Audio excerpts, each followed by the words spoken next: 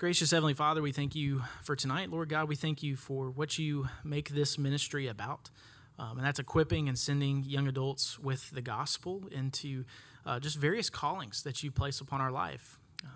Lord, knowing that could be a godly marriage, that could be the global marketplace, vocational ministry, as we'll talk a little bit about tonight. And Lord, if nothing else, spiritual maturity, that we would all be made more into the image of Jesus Christ through your word and through the circumstances of our lives, that God, we would see that you are sovereign and you have a plan for our lives to make us more like your son Jesus. And so, God, we give thanks to you for sending your son Jesus to die on the cross for us and be raised from the grave, that we would be able to walk in the newness of life that you have for us, free of sin, forgiven, by the blood of Jesus that's been poured out on our behalf at Calvary.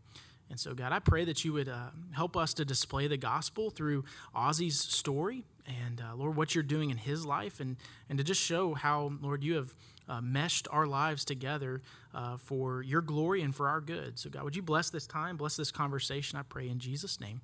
Amen. All right, so I want to start with, so Ozzy, you're somewhat familiar with some of our sermons. I've kind of sent you a few of them lately about what is the church. We've been having that kind of conversation, and what is a local church, and how does that church function? And so I think a good starting place for us is to kind of hear your testimony of coming to saving faith in Jesus, and how did that impact your kind of church involvement? So let's start there.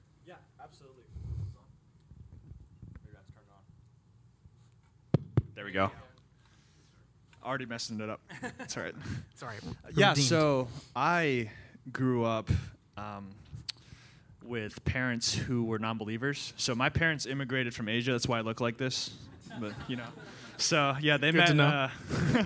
They met at the University of North Texas. So they immigrated for college. And then I guess if you don't speak English well, you kind of stick together. And then the rest is history. So they met as atheists, and then they kind of moved over to Virginia and then up to Maryland, which is where I grew up for an extended period of time. So the first person in my family that actually became a Christian was my mom. She got saved when she was 35 with a very persistent friend of hers, like a coworker, who kept wanting to sit down with her, like one-to-one discipleship, like bring her out to coffee, answer any questions that she had. And she was almost so annoying to the point that like my mom just had to like buy into this gospel that she was sharing or something like that. But long story short, so my mom got saved when she was 35, and then she was like, I gotta share the gospel with my kids. So I have one older brother. His name's Oliver, and my name's Osbert. So Ozzy's a nickname. Okay. So it's Ollie and Ozzy, and then my parents are Wendy and Wesley. So it's kind of fun. So my mom took me and Ollie to church. It was a local church. It was a Chinese Bible church of Howard County in Maryland. Yeah. Small church of about 200 or so. Maybe the size of this room was a sanctuary. Wow. But yeah, so I grew up going to church for the first time when I was 7. And my brother was 15, so he's got 8 years on me. So I lost at everything growing up. You know, it was pretty awful. So, yeah, I also was a part of Awana. Any of you grew up with Awana?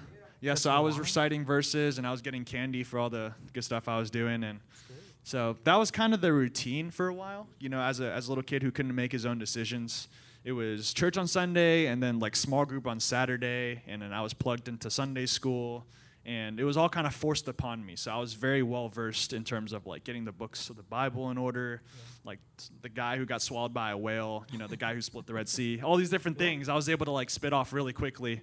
So that was kind of the routine for, I would say, a decade of my life. Wow. Really throughout middle school and high school, that's just kind of what happened week to week.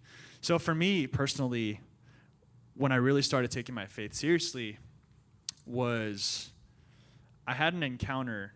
So I went to a conference in Chicago when I was about 11 years old. And they had a youth night. So they had activities all around the room, kind of what you see with student ministries here.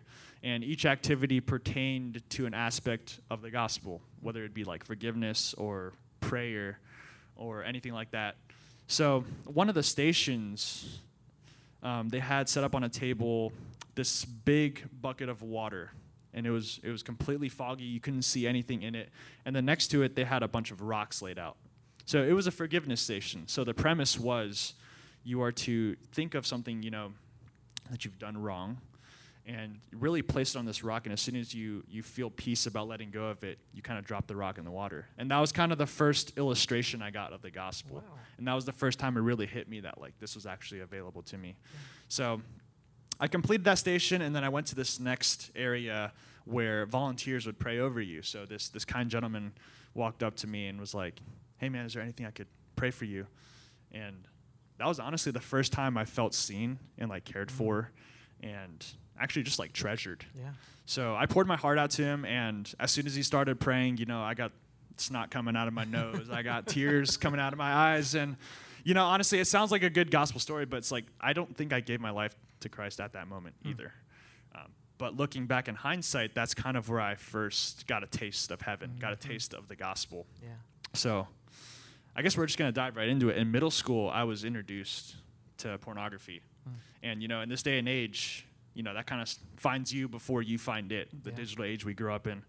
And that on top of other things like having an older brother and just having parents who were divided. So just to clarify, my dad is still not a believer. So my mom is a believer. So you guys can just imagine the tension in the household, raising kids two different ways, not having the father figure set the example of family discipleship, spiritual leadership, having my mom wear the pants, for those things that my dad was supposed to set an example for. Yeah. So I kept, running into this wall of like, man, like, what's my purpose? Like, that was the big question. What is my purpose? And I couldn't figure that out. So in part of my story, and we're going to get to this later, is I was introduced, to music. And so I'm a drummer. I also play guitar. Those are my two strong suits. That's awesome. And my mom actually introduced me to the marching band in high school. So that's kind of when I first got into like being passionate about working hard and just like being a performer and getting in repetitions at home and stuff like that. So I got so into it that I wanted to pursue it outside of like an academic institution. So I tried to find like an independent circuit or an independent organization that could really grow me as a performer, as a musician. Yeah. So that circuit is called Drum Corps International. I don't know if any of you are familiar with that.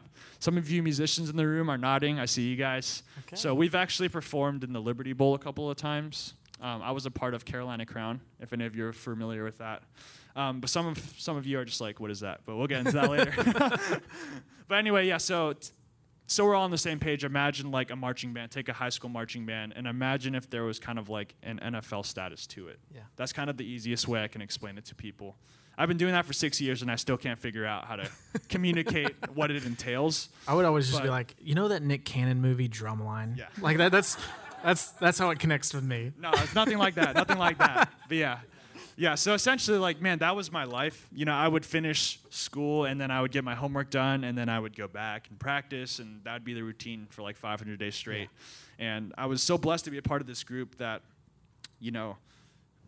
every part of it was amazing. Like, you perform in front of hundreds of thousands of people every summer. People are messaging you on Instagram. They're like, can you give me lessons? Or, like, can I have your autograph? Yeah. Like, I'm signing drumsticks and pads and everything like that. But not to lift myself up on a pedestal, that's kind of where the Lord met me. Mm-hmm. So he kind of like met me when I was trying to climb to the top myself. Yeah. So I went to Liberty University, as with 95% of the MAs here. But yeah, so I remember praying as I was heading back to my dorm, like, bear in mind, I haven't taken my faith seriously at this point, but this was kind of the first time I opened my life, like, really up to Christ. Like, here's everything I've done, but what now? Like, what's next? And that's kind of when I just left it at the Lord's hands. And he started very simply with me, which is Matthew 28:18-20, the Great Commission. Yeah. Like, so take the status that I've given you. Everything we have has been given to us in the first place, and use it to share the gospel. Yeah. So I decided to go back and compete for one more summer.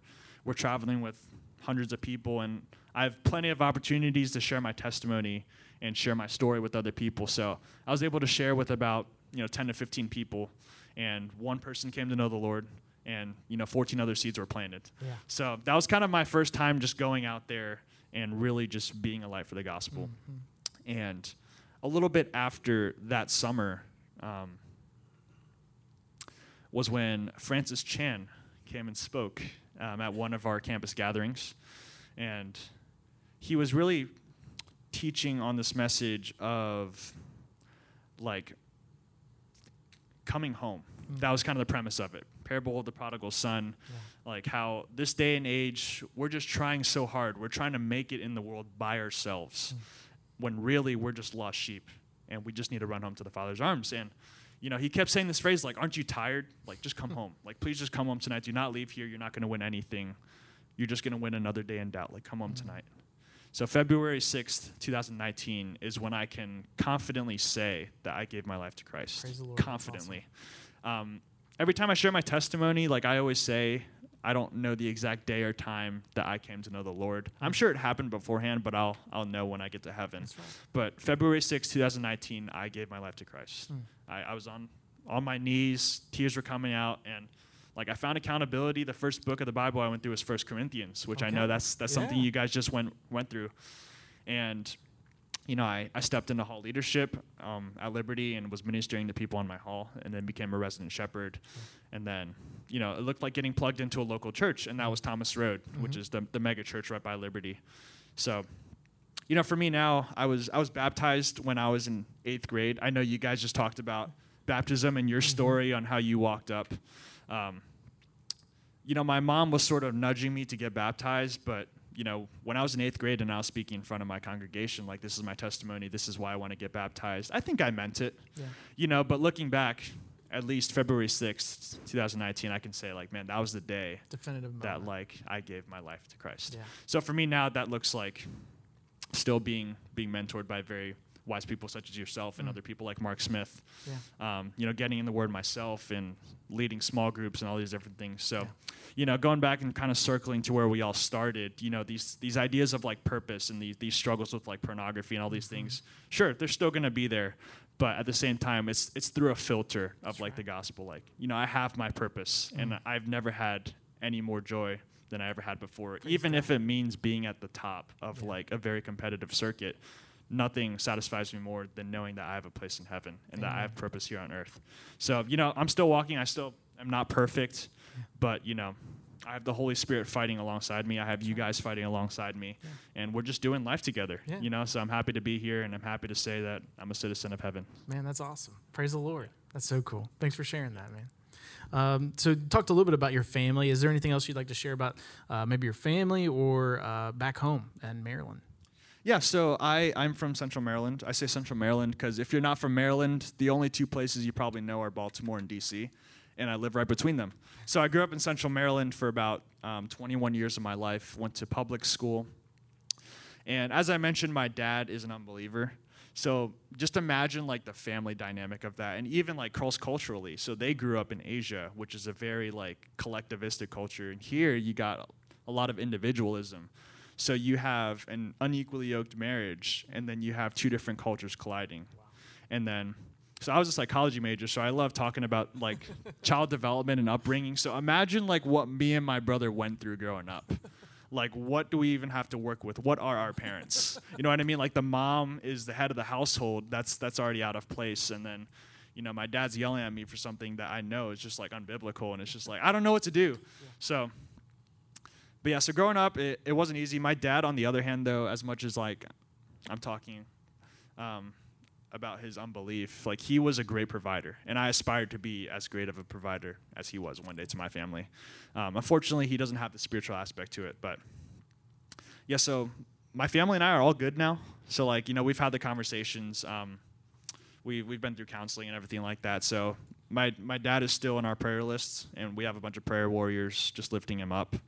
And my brother finished his degree at Dallas Theological Seminary, and he's maybe looking to pastor bivocationally as he's working with his other company in Maryland. And then my mom's doing well. She's kind of figured out her day-to-day routine on what it looks like to be, like, covenanted to an unbeliever. I know Paul talks a lot about that in the Corinthians, but, she's kind of found her way, and she's very patient, and she's really set an example to me and my brother on what it means to stay true to a commitment. So... yeah, things are good. Thanks for sharing that. Just one follow-up. How does that just image of your earthly father impacted your heavenly father over the years?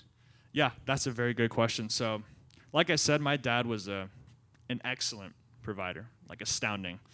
And, you know, a lot of times that directly translates to how you perceive God, right? So God is pictured as a father in the Bible.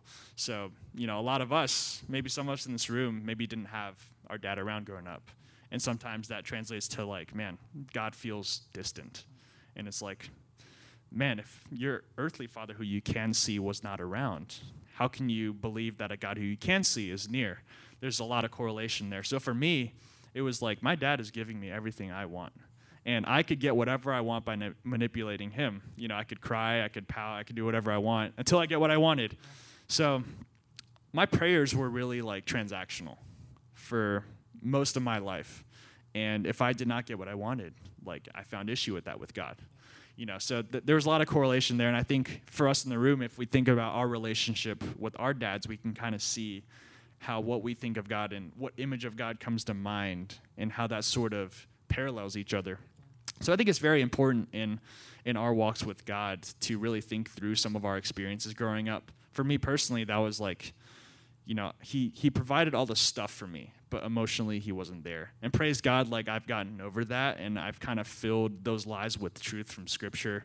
But there's definitely a very big influence of the fatherly figure in the household and how that translates to God being called Father, you know, in the Bible. Yeah. So, like, what are some other difficulties that you've endured in the faith of following Jesus? Yeah, so obviously following Christ is not all roses and daisies. I understand you guys went through a discipleship series, right, for about 3 weeks or so. And, you know, you look at Scripture and Jesus is saying, like, you know, you can't follow me unless you, like, let the dead bury their own dead. Or, like, you know, you got to take up your cross and follow me, and the Son of Man has nowhere to lay his head. And you have all these different sayings that's like, man, discipleship, it costs everything. It's very hard. So for me, it was wrestling with, like, doubt and questioning and, you know, anxiety and all these different things. And I could not wrap my head around being okay with having questions about God. I thought that when I had a question about God, that there was an issue. Like I was doing something wrong. Like I just lost my salvation or something like that. And it had to get to the point where I had to just be bold and ask for help. And that's kind of really where I found freedom is, you know, I still have a lot of those same questions today, but, you know, I have a community to run alongside, to encourage me, and to really lift me up in prayer. So that's one of those big things is, like, questioning. And then another one was just, like, you know, the silence of God. Like, I don't hear anything. And a lot of us, I think, can relate to that today is, like, man, God, I need you to answer these things in my prayer journal. And I've been praying for these things for about, like, 10 years, you know. And, you know, where are you? Yeah. So a lot of times for me, that's kind of just like spending time alone in solitude in nature. That's one of my favorite things to do. And the Christian faith, being a disciple of Jesus, really isn't easy. And I think we need to talk about that. Like, the Bible is not an easy book to study. Right. And sometimes, like, we have to just agree upon that and just accept that as a reality.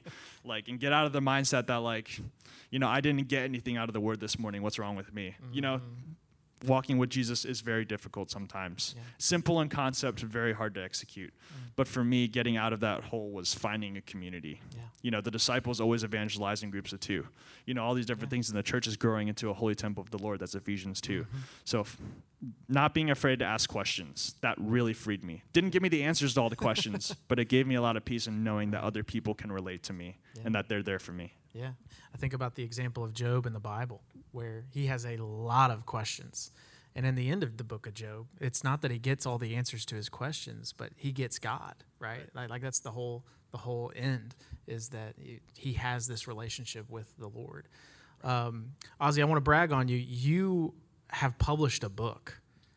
You are a published author in the room. And so tell me, how did that come about? Yeah, so kind of going along what we were talking about, the book I wrote is called Intimacy Over Answers. So, you know, I've been kind of re-emphasizing this idea of questioning. And so it kind of came about last year, actually now 2 years ago. That's crazy. Time's flying. I was in one of those, like, ruts of my life where nothing was falling into place. So I had just graduated. This was like 2020. with my degree in psychology. And then I started my master's in psychology as well because I thought that was my future. But then really quickly I burned out, like I'd say week 3 or 4. And I don't know if that was because of the professor or, divine intervention, maybe a little bit of both. But that entire spring semester was just filled with a lot of questions. Yeah. A lot of questions, like not a lot of closure. Do I come back for another year of college? Do I switch degrees? I don't know. Who am I going to marry? You name it. It was just all kind of weighing me down, and I just couldn't take it anymore. So it's called intimacy over answers because I think what the Lord was teaching me through the storm was that there's something bigger that we have to keep in mind. And going back to this talk about fatherly figure, just a reminder that I've been adopted, that I'm a beloved child of God. Yeah. And then we can talk about the rest. Identity, like that's the big word. We need to begin with our proper identity in the word and who God says we are. Yeah. So he was really challenging me with staying true to who I am and letting him take care of the rest.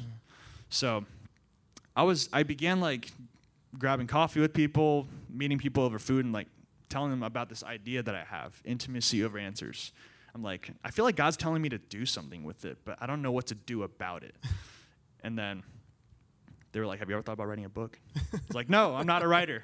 So, and then I thought about it. I was like, I think a lot of people would benefit if I put what I'm experiencing into words. So I opened up my laptop, opened up Microsoft Word. It is that easy. If any of you are wondering how to publish a book, Microsoft Word, Google Docs, something like that. And then I finished it in 8 days. Wow. 8 days. That's amazing. Yeah, the book is not that long. It's 93 pages. Still, that's about 10, 12 pages a day. And, I was able to finish it that quickly because I think the best books or the best sermons you write are, what the Lord is teaching you and letting him speak through you. So I just kind of opened my laptop and was very receptive to what I was sort of sensing needed to be next in the story. Yeah. So the entire premise is, we all struggle. We all struggle with doubts. We all have questions. We all want to know what's next. We all want the answer. What's the answer? Right. Because when we know the answer, we're in control. But when we don't have the answer, we have a lack of control. And that's when we get unstable. Right? Exactly. So intimacy, just like father, son, father, daughter, there's something bigger here that we have to really leverage. Yeah. And that's taking our spiritual disciplines, our time praying, our time in solitude, our time of worship, and being like, you're my father, God. Yeah. And you have my future in your hands. I don't know what's going to happen next, but I just want to sit in my identity, as a child of God. So that's what that book's about. That's good. And it is on Amazon. I don't get all the money. Little mom and pop shop, Amazon.com. Yeah, Amazon.com. Little mom and pop, yeah. I think I'm familiar with it. Yeah. So it's out there if you guys want to read it. Good but deal. Awesome. Yeah, I'm not trying to be a bestseller or anything like that. For sure. Yeah, that's good.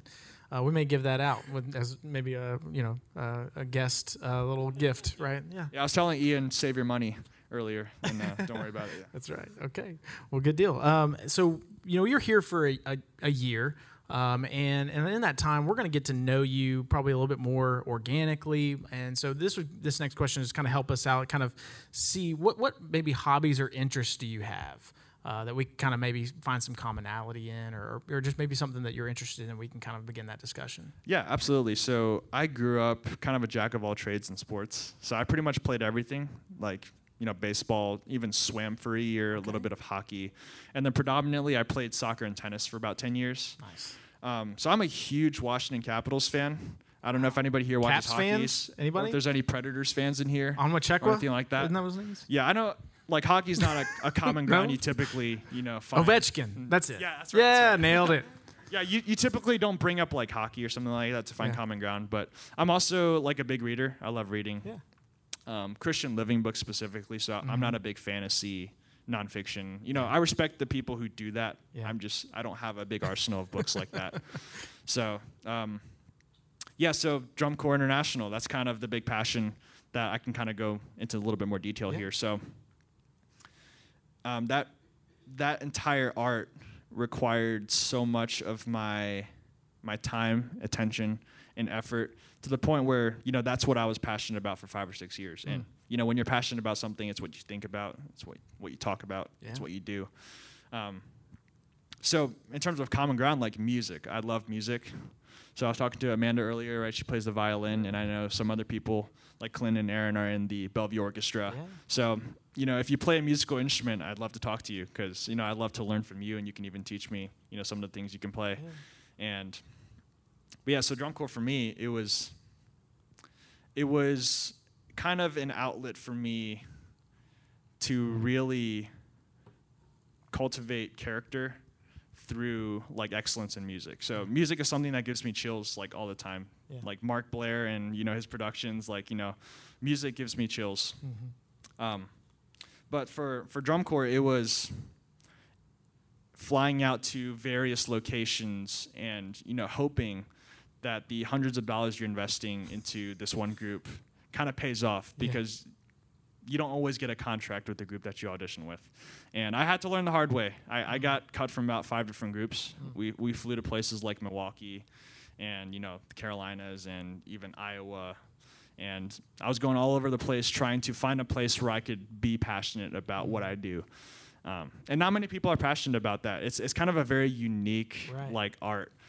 But they do swing by the Memphis area if you have time to check it out. I think they actually come through the Liberty Bowl while we're at YA Retreat. So that's also an invitation to sign up for YA Retreat. There you go, so, man. Plugging my stuff, transition. Man. I can appreciate that. But to kind of like hone it in, I'm kind of talking in like a spider web here. I think something I'm passionate about is bringing the best side out of people. I believe there's a side of people that people don't even know about. Yeah. And like for me, that was people yelling at me and really trying to push me to the next level. Yeah. And I know one of our sayings above you is like ministry excellence. Mm-hmm. And that's something I'd love to bring out of people if I can, one-to-one or even in group settings. Yeah. So I love sitting down with people. I love talking to people over coffee. I love having the difficult conversations, ultimately to be the best person you can be. Mm. And for me, that was through the specific activity of drum corps. But I believe the Lord wants that out of each of us in each of our vocations, whether that's nursing or engineering or anything like that. That's good, man. That's good. I love that.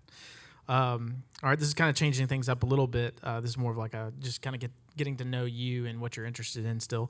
If you can have dinner with anyone living or dead, who would it be and why?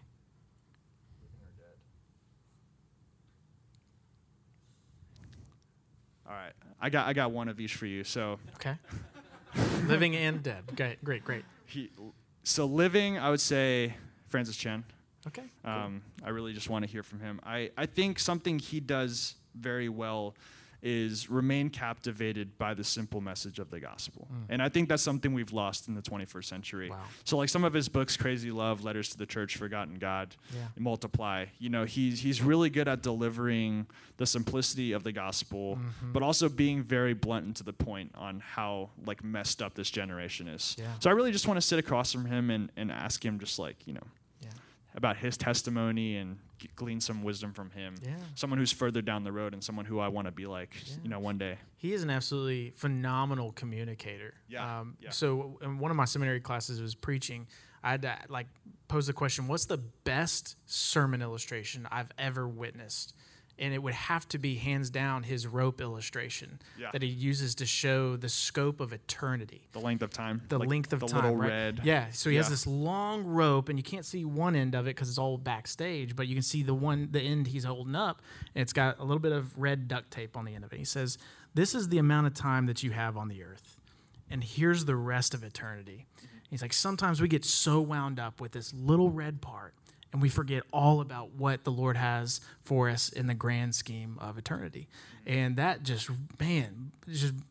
blew my mind. I'm like, yeah, that's exactly right. There's so many things I get so wound up about, and I lose the scope of eternity that the Lord has for us. Right. Yeah. Have you also seen his balance beam illustration? I don't think I've seen that one. So he's walking across in front of his congregation, and then he gets on his knees. I might be able to do a demonstration. Yeah, let's see it. So imagine this is a balance beam, right?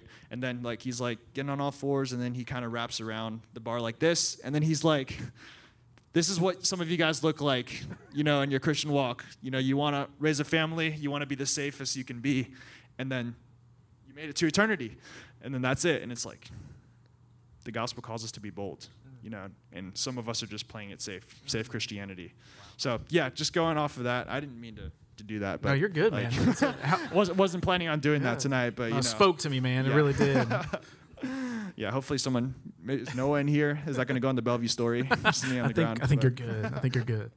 Yeah, no, Francis Chan's a great communicator. So living, that's the guy I'd want to sit down with, and maybe that can become an actuality one day. But dead, I would say Dietrich Bonhoeffer. Whoa. So okay. he wrote the book The Cost of Discipleship, which is one of the books that changed my life. And correct me if I'm wrong, but he was a German theologian around the time of Adolf Hitler. Yeah. So he was around during World War II, and he was actually exposed in a plot to kill Hitler, to assassinate him, and he was hung. Yeah. But in his time in prison, he was able to write a lot of great thoughts down that still speak to a lot of us today. Yeah. And one of his phrases is like cheap grace and costly grace. So I'd really want to sit down with him too, because I think, while Francis brings the love of the gospel to the 21st century, I think Dietrich Bonhoeffer, being alive in the 20th century, still is probably the closest figure in terms of the biblical depiction of discipleship. Yeah. Like, this is what it costs. It costs you everything. The chief defining factor must be humility. He's so good at laying out what discipleship truly looks like in a culture of like progressive Christianity, where we're moving away from the 12 apostles and what they were supposed to become. Wow. So Dietrich Bonhoeffer and Francis Chan, I would say, Living and Dead. Bonhoeffer wrote one book that really resonated with me, was Life Together. It's really short, but it's crazy to think about. He was in this World War II era underground seminary in Germany of training up Christians, and he taught on how to do life together, and what he taught, it transcends that circumstance, that context, and meets us even in today. And so that one definitely, just changed my life in a way that I look at, how we do life together as the church. So then that's been a great answer. Yeah. All right. If you could recommend any book or resource to our young adults, something that's helped kind of maybe form you as a young adult, what would it be and why? Excellent question. Your own book. That's a bold answer. Nah. I would say, have any of you heard of 30 Days to the Bible by Max Anders? I don't think I have. Oh, wow. This is a perfect recommendation. All right. So 30 Days to the Bible by Max Anders was one of the first books I picked up after I rededicated my life to Christ. And it is what it sounds like, 30 Days to the Bible, and it's only 5 to 10 minutes a day. And it's like a couple pages of reading, and then you have a quick worksheet. And what he does is he goes through like the meta-narrative of Scripture. So he goes through from beginning to end, all the different characters, the patriarchal figures, Israel's history, even like touching up on angels and stuff like that. Okay. But he gives a very good overview of Scripture. Nice. It only takes 5 to 10 minutes a day, and it's a month commitment. Okay. So I think I'd recommend that to all of us, even if like you've been a well-seasoned Christian. It's always good to get the meta-narrative of Scripture over and over again. A refresh. Exactly. But I think like one of the unfortunalities of today's generation is biblical illiteracy. So I think, if the Young Adult Ministry, led the charge on, hey, like we need to get back to the Word and know what it says. I think that's a great place to start. That's good. 30 Days to the Bible, Max Anders, 5 to 10 minute commitment every day for a month. Very cool. Max Anders, I haven't even heard of him. I'm going to check that one out. Yeah. And then what excites you most about this next year of serving in the Young Adults Ministry? What excites you the most? Yeah, I guess I'm just excited to meet everybody here, and I know everybody has a story here, and just learn from where everyone came from in their upbringing and where they are in their faith. Yeah. I'm also excited to just grow alongside them. I think that's one of the benefits of being in Young Adult Ministry. That's what Katie was telling me earlier, is like, the people you're ministering to are also like your best friends, and you just do life together. And I think that's the coolest thing. So I know there's a lot of you, and there's only one of me. But I look forward to meeting every single person here and just hearing about their stories and what they're passionate about. I believe everybody has something they can talk a year off of, and just doing life with everybody. Yeah, and let that encourage us to kind of take some initiative to kind of introduce ourselves to Ozzy as we get to know him better over the next few days and weeks. And we're going to have a moment to do that here shortly with the cheesecake bites that we're about to devour, I think. But before we get onto that part, one just last thing I want to ask you is, how can we be praying for you, I guess, this summer? Let's just kind of take that short next couple of months. How can we be praying for you just as you get to still settled in here and continue doing what you're pursuing in life? Yeah, that's great. First, I want to deflect that and bring up my dad again. So if you want to lift him up in prayer, his name is Wesley. So he's still an unbeliever. We've been lifting him up for about 13 years or so. So be praying for him. We could always use more prayer warriors. For me personally, I've been really chewing on this idea of being a servant of the King. So I would just love to be a vessel and be used by the Lord.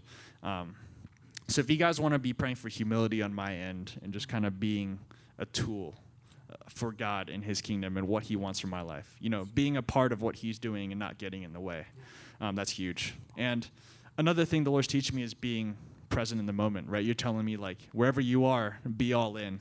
And I think that's a prayer we could all use for ourselves, but particularly for me as someone who is very, like, future-oriented, like, what's next, 5-10 years later, what's going on, and trying to map that out.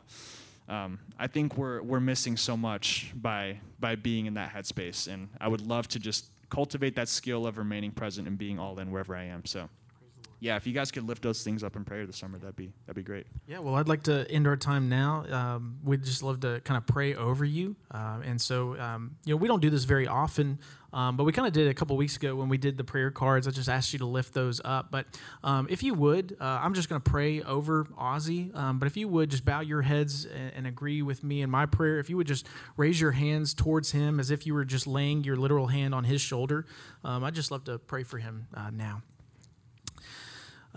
Gracious Heavenly Father, we give thanks that you are a God who has a plan, and you have a plan for each and every single one of us. And Lord, you have brought Ozzy Wei here according to your plan, by your sovereignty and by your grace, to make him more into the image of Jesus, but also to utilize him for the sake of benefiting your church, just as we've talked about in the last few weeks.